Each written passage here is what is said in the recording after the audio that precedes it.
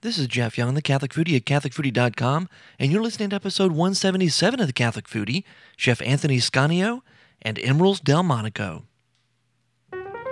Welcome, folks, to the Catholic Foodie, where food meets faith. I'm your host, Jeff Young, and today we're talking about modern-day alchemy. Really kind of like a culinary alchemy. If you recall, alchemy is that ancient science or art where an alchemist would try to take base metals and convert them or change them, transform them into gold.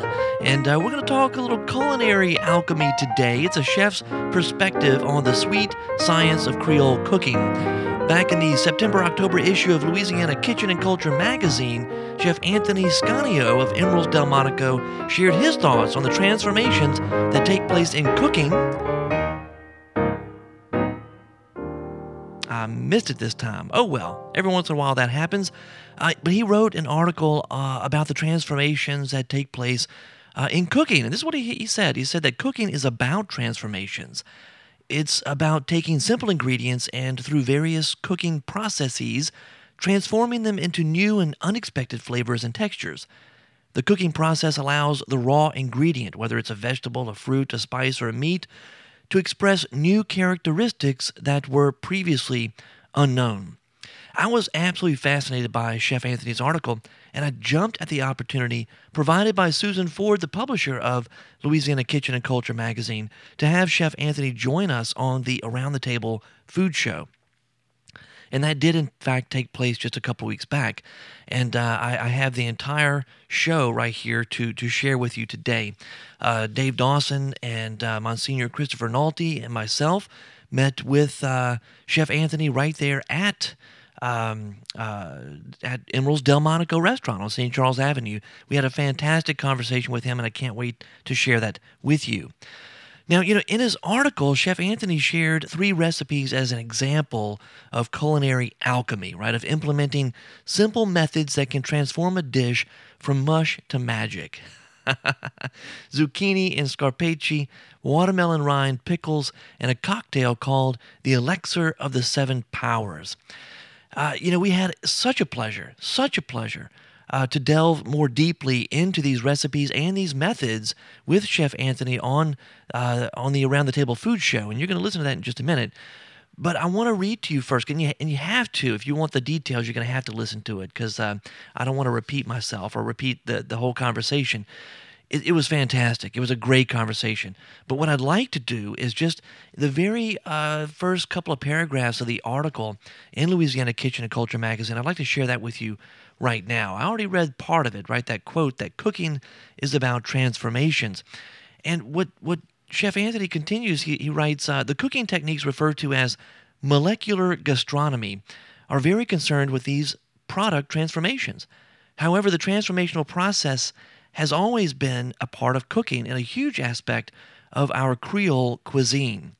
And for those of you who don't know the difference between Creole and Cajun, I'll give you a very basic understanding of that. The Cajuns really were more from the southwest part of Louisiana. The Lafayette area is more Cajun. And their cuisine is a bit more spicy, a bit more hot. And I'll give you a simple example with gumbo. If you're talking about a Cajun gumbo would never have tomatoes in it. But a Creole gumbo is something you would find tomatoes in that. Same thing with jambalaya. With a Cajun jambalaya, you would never find tomatoes. With Creole, you would. Now, that's a very simple difference, right? But I think and a lot of times what it boils down to is that the Cajun cuisine was a little more seasoned, well-seasoned. And the Creole was maybe a little more reserved in that respect. So when you're talking about those two, it's very different. From a geographical perspective, you look at southwest Louisiana is more the Cajun, right? Because that's the Acadians who came down from Nova Scotia, and they settled there on the bayou. And the Creoles really was a mixture of people, right? A population who came into Louisiana, and French and Spanish, and so it's more in the New Orleans area. So that's kind of just a very general difference between the two. And the Creoles, it's almost, when you think about melting pot, to me, I think about the Creoles. So what happens is Chef Anthony is talking about the transformational process has always been a part of the cooking and a huge aspect of our Creole cuisine. For instance, our most celebrated and iconic dish, gumbo, is generally built upon a roux, flour, and oil. Pretty humble ingredients. However, through careful, patient cooking, the two ingredients are transformed into the delicious backbone of our unique stew. Likewise, slow, patient cooking turns a tough beef chuck roast into a luscious Creole daube. In essence, to be a cook is to be a modern-day alchemist. At Emeril's Delmonico, I've been experimenting with different pickling procedures and house-made liqueurs for about 5 years, fascinated by the wholly unique flavors created after a transformative process. The 3 recipes I've included to take us on this journey of culinary alchemy, where our base metals are the humble zucchini, the overlooked watermelon rind, and a few spices. Once complete, our gold will be snappy, zesty zucchini and scarpacci, tangy, surprising pickled watermelon rind, and the mysterious, robust flavor of the Elixir of the Seven Powers liqueur. And that's how he started out his article. I was so fascinated for many different reasons, one of which is because the Elixir of the Seven Powers reminded me so much of what I encountered on my honeymoon. We went, my wife and I, we got married and went on a 2-week honeymoon to Margarita Island, Venezuela, a very small island off the coast of Caracas. And you would go, wherever you went, you'd have restaurants with these signs up outside saying, their menu or whatever, and a sign would say, Sopa de las Siete Potencias, right? The soup of the 7 powers. And I was fascinated. What is that? Soup of the 7 powers. And apparently it's about 7 different shellfish, 7 different kinds of shellfish that they would use to make this Sopa de las Siete Potencias. But of course, you have sort of a, it's not really superstitious. I'm trying to think of the term, just it's fun. I guess you think of, the soup of the 7 powers, it's going to transform you into Aquaman or something. I don't know. But I've seen the same thing later, as I have in the last several years, this is, again, it's an Italian tradition. You talk about the Feast of the 7 Fishes, right? On Christmas Eve. And it's this wonderful Italian tradition that some folks celebrate here in Louisiana too, in South Louisiana. We have a lot of Italians here, where you have this huge spread to celebrate Christmas Eve. And it's the Feast of the 7 Fishes. Why 7? I don't know. Maybe it's magic. That fits in well with alchemy, right? So I want to let this conversation play for you. We were on site at Emeril's Delmonico for this interview, and it was just such a pleasure to meet Chef Anthony in person.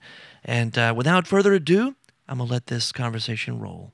Hi, this is Jeff Young, the Catholic foodie and co-host of Around the Table Food Show. I want to invite you to travel with me on a special pilgrimage to the Holy Land, February 5th to the 15th, 2014. Join me as we pray and break bread together in Israel and experience the Bible come alive. More than a standard pilgrimage experience, this trip also includes cooking demonstrations, shopping and open-air markets, tours of a brewery and a Franciscan winery in Bethlehem. The trip will culminate with a farewell supper in Emmaus, where the disciples recognize Jesus and the breaking of the bread. You can find all the details at CatholicFoodie.com.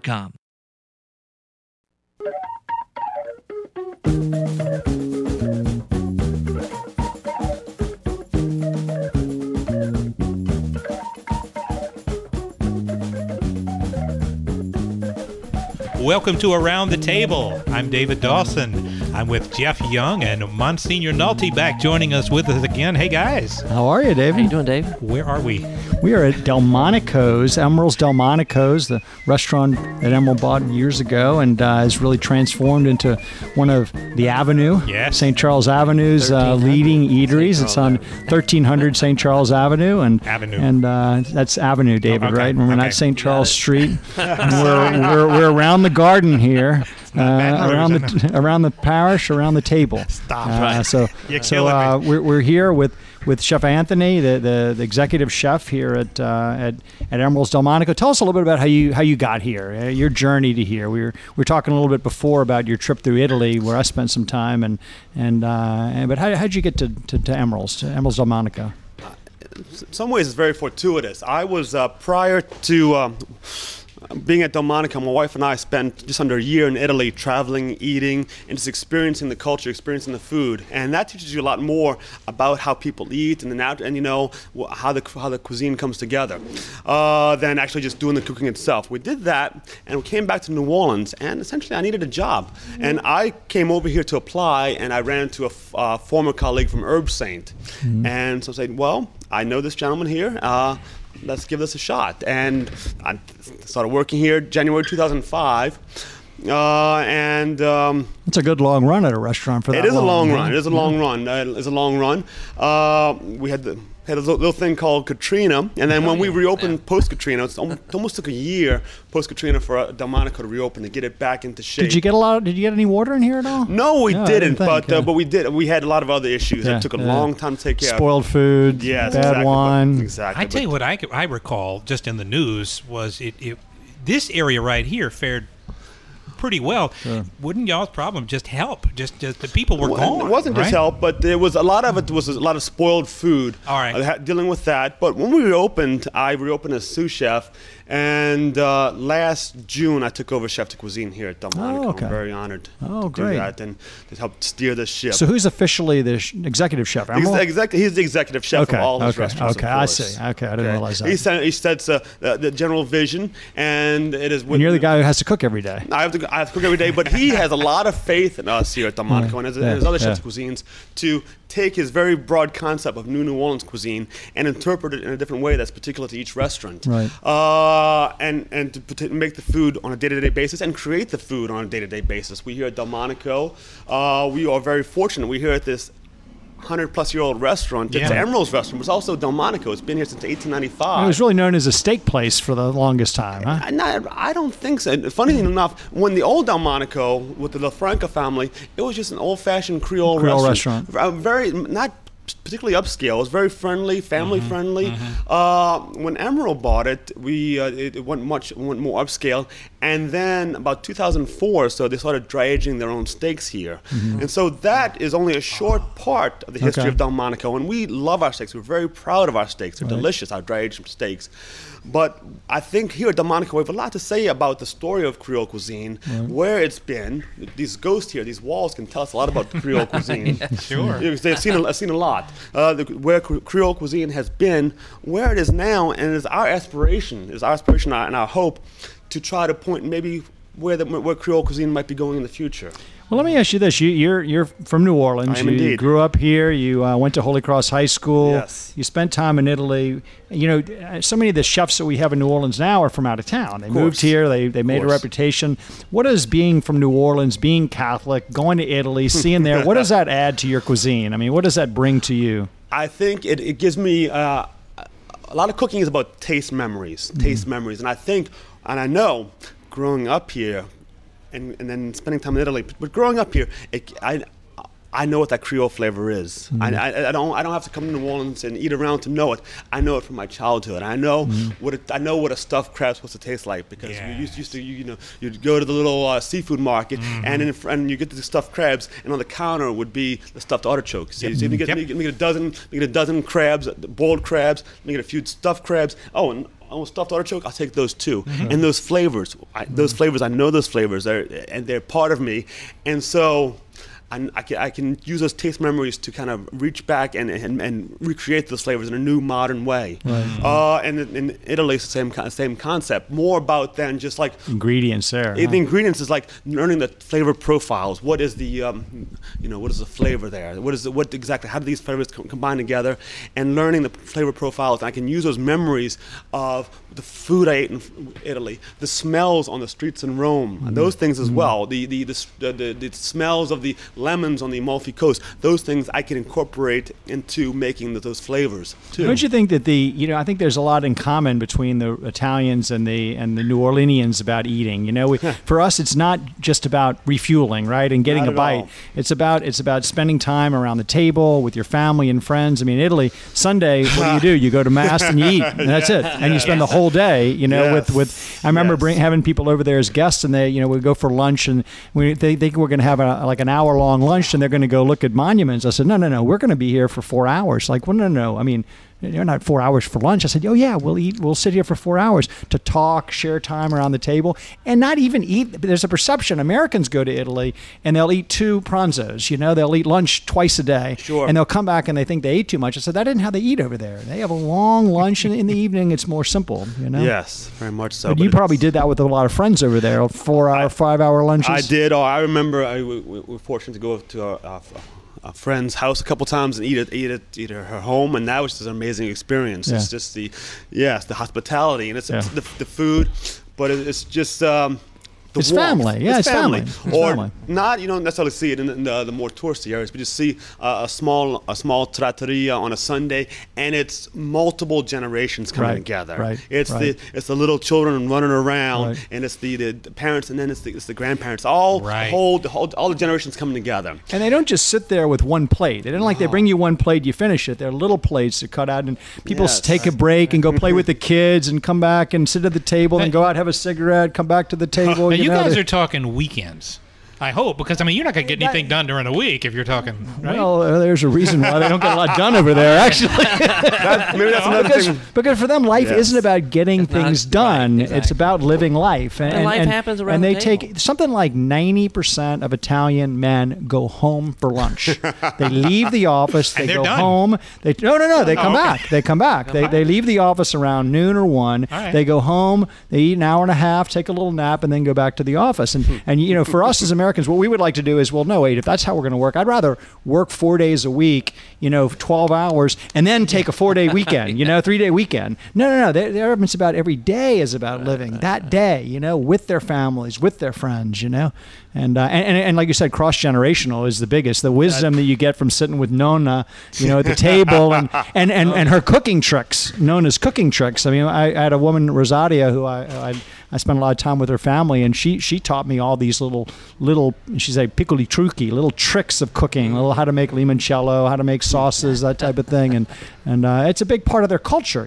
Food isn't a sideline; No. it's the heart of the culture, the table. And I think that's one we have in common here. Yeah. We have in common with the Italian culture is that food is not separate from the culture. It is an expression of culture. It is an expression of who we are. It's who we are. Our lives revolve around the table, revolve around festivals, and I think that we have that in common. It's a beautiful thing. And I think what we're trying to do here at Delmonico is express that culture, express our distinctly Creole culture on the plate.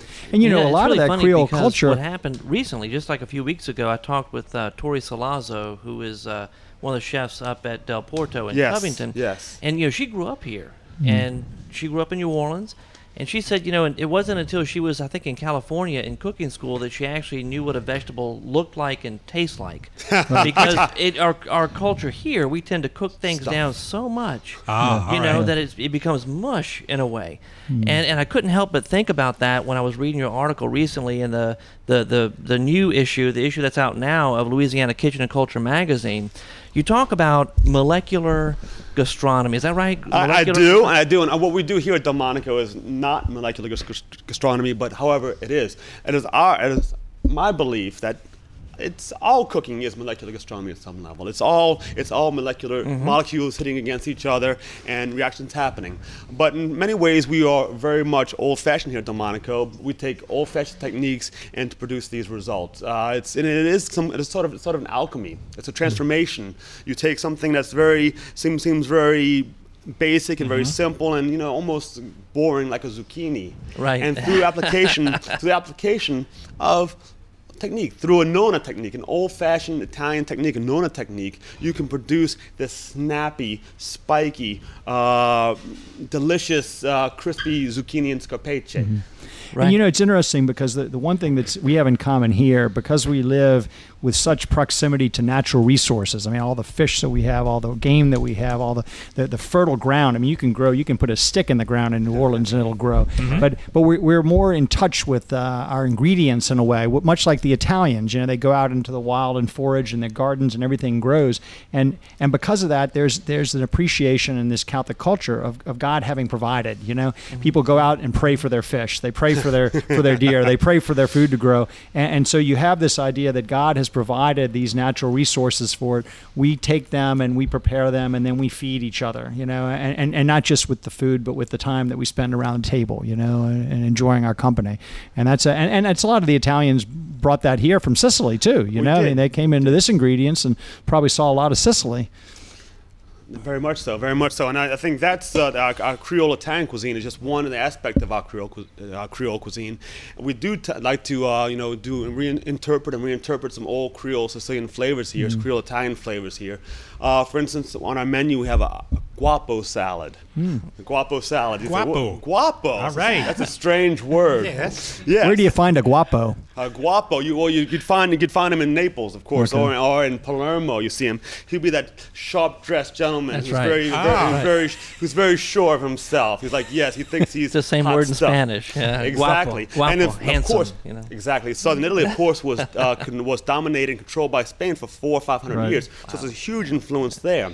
It was the Bourbons who controlled Southern Italy and Spain, just like the Right. Bourbons controlled New Orleans and Louisiana. So what's in a guapo I have salad? got to know what's in a guapo salad. Guapo salad. Now, it involves a bit of our word history. Now, of course, there's a lot of old school New Orleans Italian restaurants that have their Italian Wop salad. Wop salad, Mm-hmm. exactly. Wop. And exactly. And it's a derogatory term, but how these restaurants, they said, I want to take this derogatory term and make it our own. So Yeah. you can't hurt me with it now. Right. Right. So that's Is that where the word wop comes from guapo? Exactly. I did not know that. Exactly. Oh, never knew that. Exactly. Okay. Neapolitan dialect. Think Yeah. about this. You've heard, instead of prosciutto, they say prosciutto. Right, Drop right, the right. end They chop vowel. Drop the end vowel. You spent time in Naples. Nah. Naples, I'm sure. It's like Yeah. they're not speaking Italian. I'm not sure what No, they're speaking. yeah, it's like German. It's bizarre, but it's a wonderful language as well, the Neapolitan tongue. But el guapo in Neapolitan guapo, huh? will become o guap. Guap. O wap. Hence guap. I see. So this So is the- our guapo salad. So basically, we take the idea of the old style New Orleans Italian salad, and what we do is we take our own house-made giardiniera, and we take our own house-made peppers, and we combine those and make our own beautiful olive salad. We have that, and we add a little bit of arugula to the your base of torn romaine lettuce. Also have fresh torn basil in there. Make old-fashioned oregano vinaigrette. We have aged provolone cheese, and it's delicious. And then once again, it's delicious on the plate, and also, as a lot of our food does, it tells a story of New Orleans. Yeah. Right. That's right. And dip your bread in there and soak up course. that juice. Of Of course you do. Can't Take beat that. something that's very simple and homespun. be On darned. an Italian salad, like you grew up with, going to spaghetti dinners. You have your Italian Right, salad right. and you have your spaghetti dinner. We take that here and we transform that into something gourmet and delicious. Oh, that's That is great. fantastic. I know we have a break coming up. We right, do. Dave? We've have a got break. to go to break shortly. And what I am most curious about is I know what most of the listeners want to know is what is it like working with Chef Emeril? Because, I mean, he comes in and he's the chef. It's a pleasure working for Chef Emeril. Like I say, he has a lot of faith in us here. He has a lot of faith in myself, and it's an honor to uphold as Chef Emeril's name, his reputation, and to produce food in his name and our name and in Delmonico's name. So I think it's a pleasure. He has a lot of faith in us and gives us a lot of leeway to express ourselves. You can be creative. In other words. Oh, very much this is so. what you- Very much so. The menu here at Delmonico is a menu we created here at Delmonico. I tell you what, we'll pick up on that. Let's go ahead and take a break, all right? We'll be right back.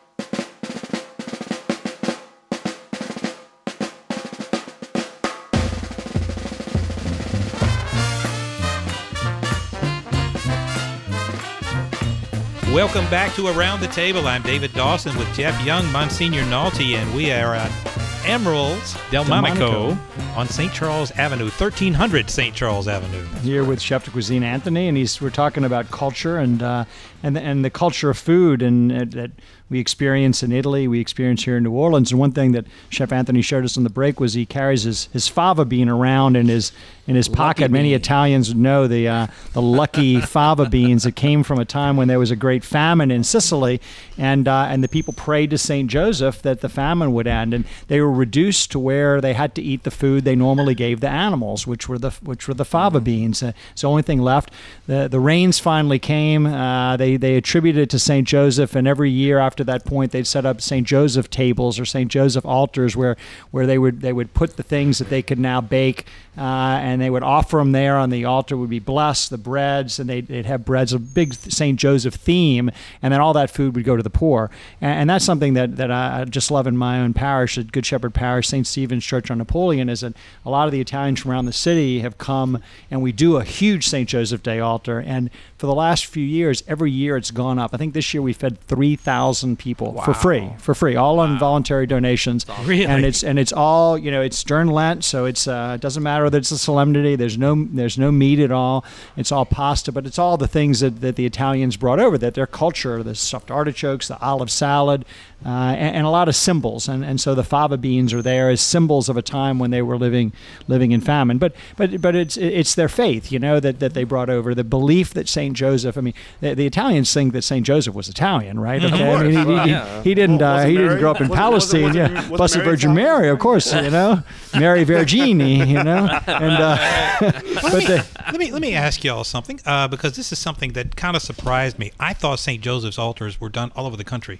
Yeah, and a lot of folks I talked to, they'd never heard of them. It comes from Sicily, and see what you had, the immigration routes out of Italy, one ran from Sicily to New Orleans, and the other ran from Naples to New York. So New York got most of the Neapolitani, and we got, because most of the people, when they arrived, they didn't get on a train and go anywhere. They just arrived where they were. So we have more Sicilians, and that devotion is a Sicilian devotion because of a famine that happened down in Sicily. We're New Orleans, because we're Catholic, therefore it is a tradition more here than anywhere else? No, because the New York's has Italians too, and they're Catholic too. But the devotion to Saint Joseph from Sicily came from Sicily to the Sicilians who emigrated on the route that went to New Orleans, as opposed to the ones who went from Naples, which is further north, to New York. Those are the two cruise routes back at that time. Gotcha. And they do have other St. Joseph altars, kind of like Rockford, devotions. Illinois, I've read, and Buffalo, where the Sicilians. Where the Sicilians went, right? Of course, in New York, with the Neapolitans, they have San Gennaro. Right, San Gennaro, whose festival was just a few weeks ago, September 19th,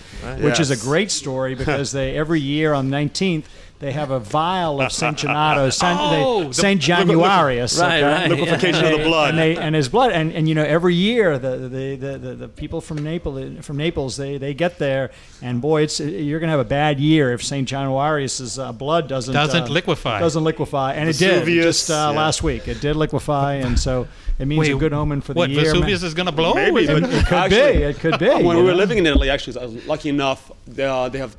September 19th is the festival of San Gennaro. Yeah. Right, we were talking about it last week. Yep.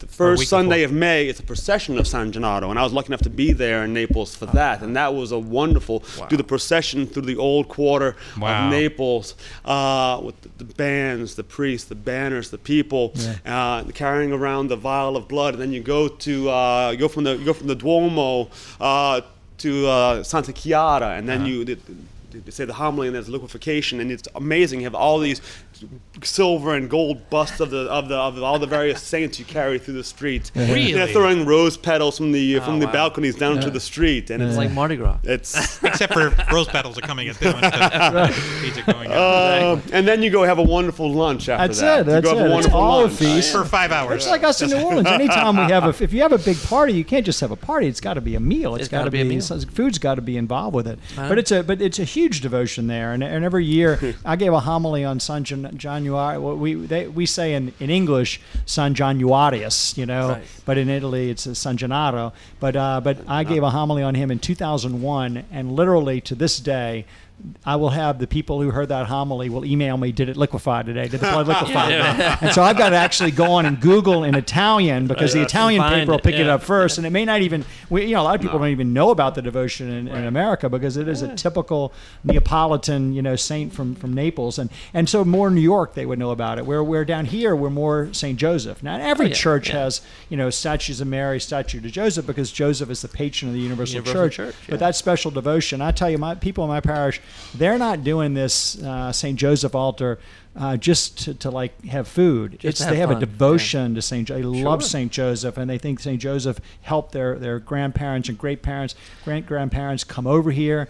I have the guy who's the head of my St. Joseph altar in my parish. One of them, Hunter Harris, he believes he was cured from cancer because of St. Joseph intercession, and so he will do one of these forever to show his love for St. Joseph. That's the amazing thing I think about that particular devotion, the St. Joseph altar, is that everyone I've talked to, and for the last 5 or 6 years, every year I've interviewed somebody about their St. Joseph altar, and every single time it's for a specific. It's in response to a specific request that was granted. Right. Really? It's not. It is not just cultural. It is more. It is a depth of faith that goes there. Yeah. Oh, absolutely. Yeah. Because if it was cultural, you gradually move into another cultural dimension. Sure. Becoming to New Orleans. No, it goes back to their home country and St. Joseph, and personally to their devotion. Their personal devotion to St. Joseph. And I want to say though that the same phenomenon has happened around the world in different places, but a lot of times in other places it's called St. Joseph's table. Right. But here in New Orleans we call it St. Joseph altar. So. And I think a lot of the, I know in my parish when these guys wanted to do it and they were going to set up the altar outside, I said, why not do it in the church, where these are offerings. We're going to bless the offerings anyway, so why not do it? And so we have a gorgeous St. Joseph statue with an altar in front, and we just put the tables in front of there. And I think the blessing actually says the table. That's from the Book of Blessings. But it's a devotional thing. It's and all the stuff then does get sent to the poor as a tradition. But everything except for is those given lucky away. beans, you got to. Well, everybody walks out with a bean and a little St. Joseph medal. My kids love it because we actually now the people who do the altar. We do a cookie baking day where after Mass on Sunday, we get a team, 100 people in there making the little biscotti, the little small cookies. And then when St. Joseph comes, it's invariably a school day. And so my school kids come and they get to look at the altar, but they all get a cookie and they all get a medal and they all get a bean, That's right. Well, now, Chef Anthony, this is something that you're familiar with and that you've grown up with and everything. Have you participated in an altar, or did you just do like we do and just run around and eat from them? I mostly just run around and eat from them. I spent a lot of my time here at Delmonico, and I haven't had time really to participate in one. Right. But I remember as growing up as a child, going with my grandmother to go in. You'd go to homes more back in. Right. Exactly. Now they're more in churches, but back 35 years ago, they're more in people's homes. You're right. It was a private devotion. Right? Yeah, it was very much so. In fact, we went to this past year. We went to St. Stephen's, and we went to someone's home over on Chapatoulas, which was really interesting. Oh, yeah. But I just remember, I always as a child having your lucky fava bean, a little dried fava bean. Yes. I keep them one in my wallet now. And it's interesting is that I never knew as a child, or even I was an adult before I realized. Fava beans you can actually eat them and they're delicious. Both the dried fava bean like you have on the altar and the fresh fava bean which are in season from spring till through late summer, the fava beans. And so that's something we can Interesting. Yeah. I just carried them around. I didn't know. No, they are. You can do a puree with these dried fava beans. Just like a chichi, just like exactly, the chickpeas, the chickpeas. Hummus. So you make a hummus out of fava beans. You can make it like a hummus, or actually in Egypt they call it foul, and it's a very popular dish there. You could trace the fava bean all around the Mediterranean, and then you could trace it from the Mediterranean to New Orleans, of course. It's interesting how the cuisines work. But you could also make a soup, thin puree soup. They call it a macco in Sicily, a macco di fave. I remember it was interesting. Years ago, I was talking to my father. He's like, "Yeah, I had fava bean puree." And he's like, "Fava bean puree? I haven't had that since I was a kid." But he remembered it. He remembered it. But once again, that's something that was over the course of post-war homogenization, and had been lost, kind of lost. So I think what we can do here at Delmonico is kind of rediscover our cultural roots, our Creole cultural roots, which include includes the Creole Italian, includes the French and the Spanish Creole, includes the Afro-Caribbean Creole, which is all part of our culture here, our unique culture here in New Orleans. And our unique What goes cuisine. into the fava bean puree? And what else do you put in? You have garlic here and comes olive our oil. recipe type? of the week. Garlic? No, it's very simple. And then garlic, olive oil. To make a fava bean puree, what you want to find actually are the ones that are already been peeled. You find those actually in Middle Eastern markets. Okay. These are the ones that aren't peeled work. But what you do, you'd be garlic, olive oil, lemon, as well as fennel fronds or fennel to be a very typical flavor, because the fava beans are the puree is very earthy, but to bring it give it some snap and zip, you need you need some lemon to give acidity, and you need to use that fennel, which is a very typically Sicilian flavor, to give it some sweetness. They even put that in the cookies. They always have Exactly, the fennel seed in the cookies. The anise seeds in the cookies, the cuccidatu, and the little anise seed cookies, or the little sesame seed biscotti as well. No. You know, I really wanted to ask you, because I looking through the magazine, Louisiana Kitchen and Culture, this current issue, you know, you have 3 different recipes in here that you shared, and one of them is the elixir of the 7 powers. Yes. Now, immediately I thought back to my honeymoon, which was it was on Margarita Island in Venezuela. Yes. And everywhere we went, all these restaurants would have these signs out. You know, you can get the sopa de las siete potencias, right? The soup of the 7 powers. And my brother-in-law loves to cook, and every Christmas Eve he does a big kind of Italian, Sicilian type dish, which is the 7 fishes, right? 7 fishes. Oh, right. And so when I saw the elixir of the 7 powers, I was like, wow. The elixir? You know, what is this all about? Well, it's very old-fashioned Sicilian after-dinner digestif or digestivo, and it involves 7 different ingredients. And now 7 powers. Now it's very popular. Obviously, siete potencias, sette potenti, 7 powers. 7 in the popular imagination is a special number. It's a lucky number. Has powers to it. 7 sacraments. 7 7 gifts of the Holy 7 Spirit. days. Exactly. 7 days of creation. So exactly. So that obviously goes back to that thing. Obviously. But this is it's an old-fashioned digestif, and I found a recipe in an old Sicilian cookbook, and it just listed the ingredients, not the ratios. Right. And I kind of figured played around with different ratios and made a beautiful after-dinner drink that you can make yourself at home, which you have in the recipe there. And so y'all make And this is it like here. an Y'all make this infused here. thing, like It is. It's an limoncello infusion. type of thing? Yeah, we make limoncello here. We make rucolino, which is a root liqueur from the island of Ischia. Wow. We make our nocino with green walnuts. We make meloncello. Meloncello. Yes. Arancello. So roughly what goes into this? Roughly? Yes. There are 7 powers. Basically, they make a neutral spirit. Say, in this case, we use 100 proof vodka. Okay. And then you take the first 5 ingredients, which I think I can remember them offhand. Cinnamon, clove, mint, vanilla bean, and anise seeds. You infuse that over the course of 7 days, of course, into your neutral spirit. On the 7th day, you don't rest. God You rest rest. it. You don't rest. Just the opposite. For chefs, there are no rest. On the 7th day, you make a simple syrup, sugar and water. And in simple syrup, you have the last 2 powers. A pinch of saffron, which is expensive, but you don't need a whole lot, and a little bit of orange flower water, which you both find at Martin's Wine Cellars, orange flower water, or you can also Famous find thing it here. at the Middle Eastern markets. They have orange flower water as well. A little bit of that in there, and then you combine that with your other ingredients in your vodka, your neutral spirit, and you strain it, and then you let it rest for another 7 days, and then you have a beautiful elixir, which is both very satisfying. Potente. Yes, very powerful. But it's a wonderful way to end your meal. I think, does it help digestion? I don't know. How do you serve it? Do you serve it chilled, or do you serve it room temperature? Slightly chilled, but like a cool room temperature. It's not like a limoncello. They freeze it and stuff like that. The limoncello we do freeze, but at 7 powers, it's more for contemplation. You sit and you sip on it, and you contemplate what a lovely evening you're having, and how wonderful these flavors are, and how lucky you are to be here at Delmonico. Awesome. I like that. I like that. How lucky you are to be alive, right? You know, that you just had this great meal and you're with your friends. Well, I tell you what, we hit a point where we got to take another break. So y'all ready to do that? And then we'll be right back. Me got fire, can't put it out. Drink by walk gonna make you shout. I'm going down to get my squaw.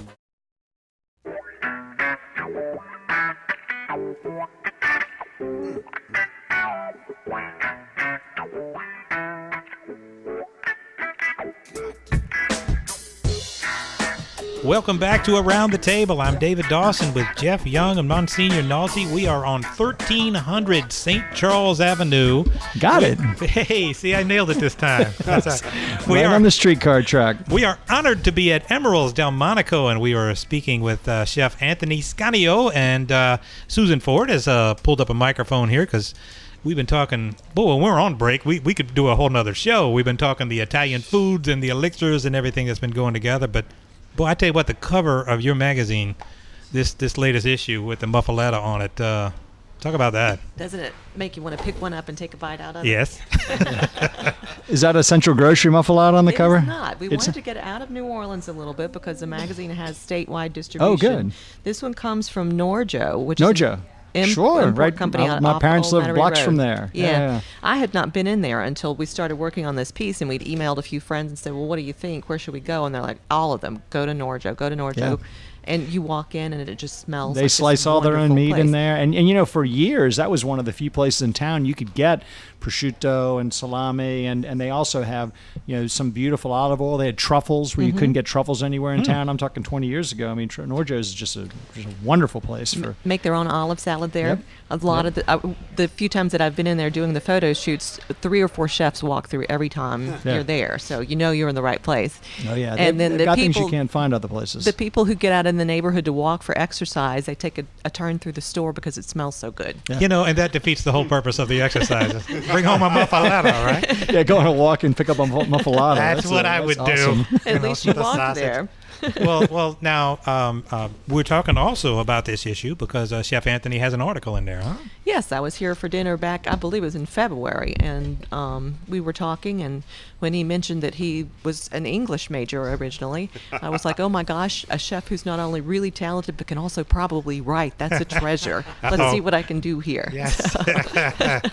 And now he can't say he's unpublished anymore, That's too. right. He got the article under his belt. Now, the article is about what we were talking about earlier, the transformation of Yes, the food. taking very simple ingredients, humble ingredients, that perhaps overlooked, and transforming them through technique, a bit of alchemy, so to speak. You know, the base metals into gold. Taking these basic ingredients and transforming them into something delicious and transformative, something that you wouldn't necessarily think of when you think of that ingredient. For example, the zucchini is opposed to being very mild and soft. Right. We think it's richly flavored and it's crisp to it. Through our technique. Or we also have watermelon rind, which generally winds up in the trash can. What we do is we preserve it, we pickle it, and that's taking something, so it's very humble. And finally, my article will talk about one of our digestives, one of our house-made liqueurs we make here at Delmonico, taking these very basic ingredients or very easily gotten ingredients, and through the power of infusion and time and patience, allowing them to create something that's new and different, that's beyond the sum of its parts. pickled watermelon rind. That takes me back to my childhood because my grandmother did it. I remember looking at the jar going, I'm not eating this. And when I tried it, it was amazing. Yes. So, I mean, do y'all do the old traditional type, or what do y'all do? What we do is basically we take off the watermelon rind. You have to take off the skin as well, because the skin is very chewy. Doesn't pickle well. Take that off as well, and then we basically we make a pickle. A pickle that has a little bit of sugar in it. Yep. Has allspice, a little bit of cinnamon, Yeah. with distilled vinegar, and then what you do is you boil, you simmer, you rind in that pickle. At that point, until when it feels about right, that crisp tender, you take the watermelon out of that pickle. You set it aside, and then you reduce that pickling liquid down by about a third or so till it looks kind of syrupy. Syrupy, right. Exactly. At that point, you pour it over the watermelon, and then you're good to go. You keep it in jars. You keep that in your refrigerator for months. What would you serve it with? What I serve it with? Well, obviously, I would serve it with jerk lamb loin, of course. With I'm sorry. Jerked lamb loin. Jerked lamb loin, of course. Oh well, next Well, time I that- jerk a so lamb loin, I'll. It's no, Naturally. you got something richly flavored, and you get the pickle bite. All of right, sweet. kind of Well, breaks the richness. What you'll see is that you'll serve it a lot with like barbecue. Oh, It's the same, and with I the jerk see. lamb loin, it's the same Yeah. concept. That barbecue, that Yeah. rich, little bit of salty, smokiness, and then you have that nice pickle to kind of it'll cut and cleanse the palate after that. That's And then what we do here at Delmonico, we do a jerk spice lamb loin, and that watermelon pickle with that helps cut that richness, and it all kind of fits together really nicely in the dish. My Kind goodness. of very much a Creole dish, bringing together some African ingredients, some Caribbean ingredients with some traditional New Orleans ingredients, bring it all together in a cohesive dish. Yeah. That's I what like I would how do you with have it. a great pointer on your recipe here that it begins with 1 4-pound watermelon rinsed of dirt, which I think is an important You go pick them factor. out of the no, but field, it's you gotta true. rinse It's really true. The first time when I was taught to make limoncello, the first thing that we did was scrub the heck out of the lemons to make sure that you don't have any, bacteria or anything dirt or something weird in there that's going to change the whole. It could ruin the whole batch. could, You yeah. could ruin it. And there's also artificial stuff. You go to the stores now; they spray wax on wax, the you know, lemons. when So when I make we scrub limoncello, I them, try to get them of from course. somebody's garden where they haven't done that. But even if you do, you still want to scrub those things down and make sure that thing's been traveling with a lot of people's hands on it. You don't Yeah. want No, that you're in right. your limoncello. I'm sure the alcohol might help a little bit, but it's best to Birds cut tend that to like out. lemon trees too. So. Birds do spend some time in. Thought about that? Oh yes, I don't want that in my limoncello. Those are little either. pointers. A lot of times people read a recipe, and a lot of times when chefs are writing recipes, they're writing it for their own reminders. But it's the little details that don't go into it that you learn. Like I could get a recipe for a spaghetti tomato sauce from an Italian grandmother.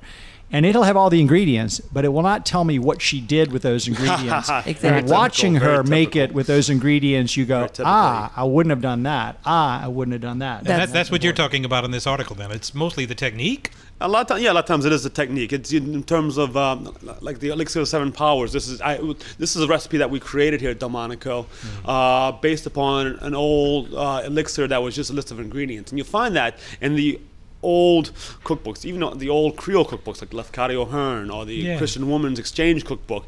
It's the typical of older cookbooks and still typical of Italian cookbooks is they assume a certain knowledge, a certain that you understand how to cook. It's And been passed on to you, so you know where you are. And so Right. so a lot of times the cookbooks will just have lists of ingredients, and you're like, well, of course you know how to do this. Then that's it. Good So, luck. Yeah. but a lot of times, in 21st century America, that's kind of been we've lost that. Yeah. Right. And so the cookbooks have to be much more detailed in terms of like technique and And also what's the pictures, process. because people don't know how to do certain things. Well, pictures are wonderful. It's like what is this supposed to look like? It's like, Right. oh, it's supposed to look like that. Right. Where am I exactly? And That's what I like about this magazine. I'm looking at the pickled watermelon rinds. That's The gorgeous. hard part about these food magazines is looking at this. You get your stomach starts growling as It you're looking does. at all the pictures. They in the industry they call it food porn. That's exactly Because what we call because it. it's made there to like.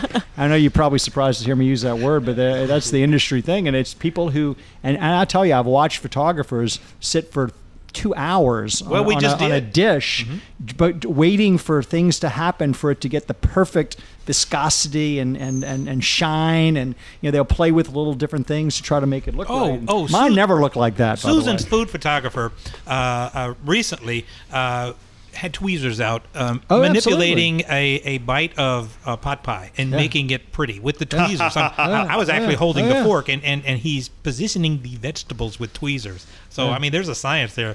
But That's boy, to it make it sure look looked good. appetizing on the page. We don't over manipulate our food.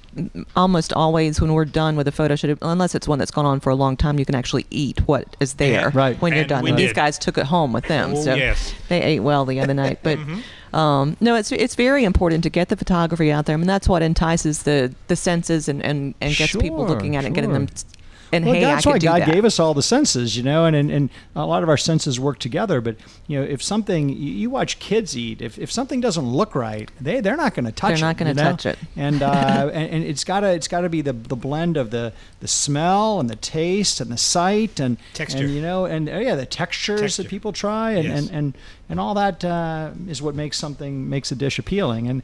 And it is the same thing. You can serve the best food in the world, but if you don't have any atmosphere in your place, your food's coming out on a conveyor belt. It's part of the whole holistic experience, which is the using what God has given us in terms of the food and our own appreciation of it through our sight, our smell, and our taste.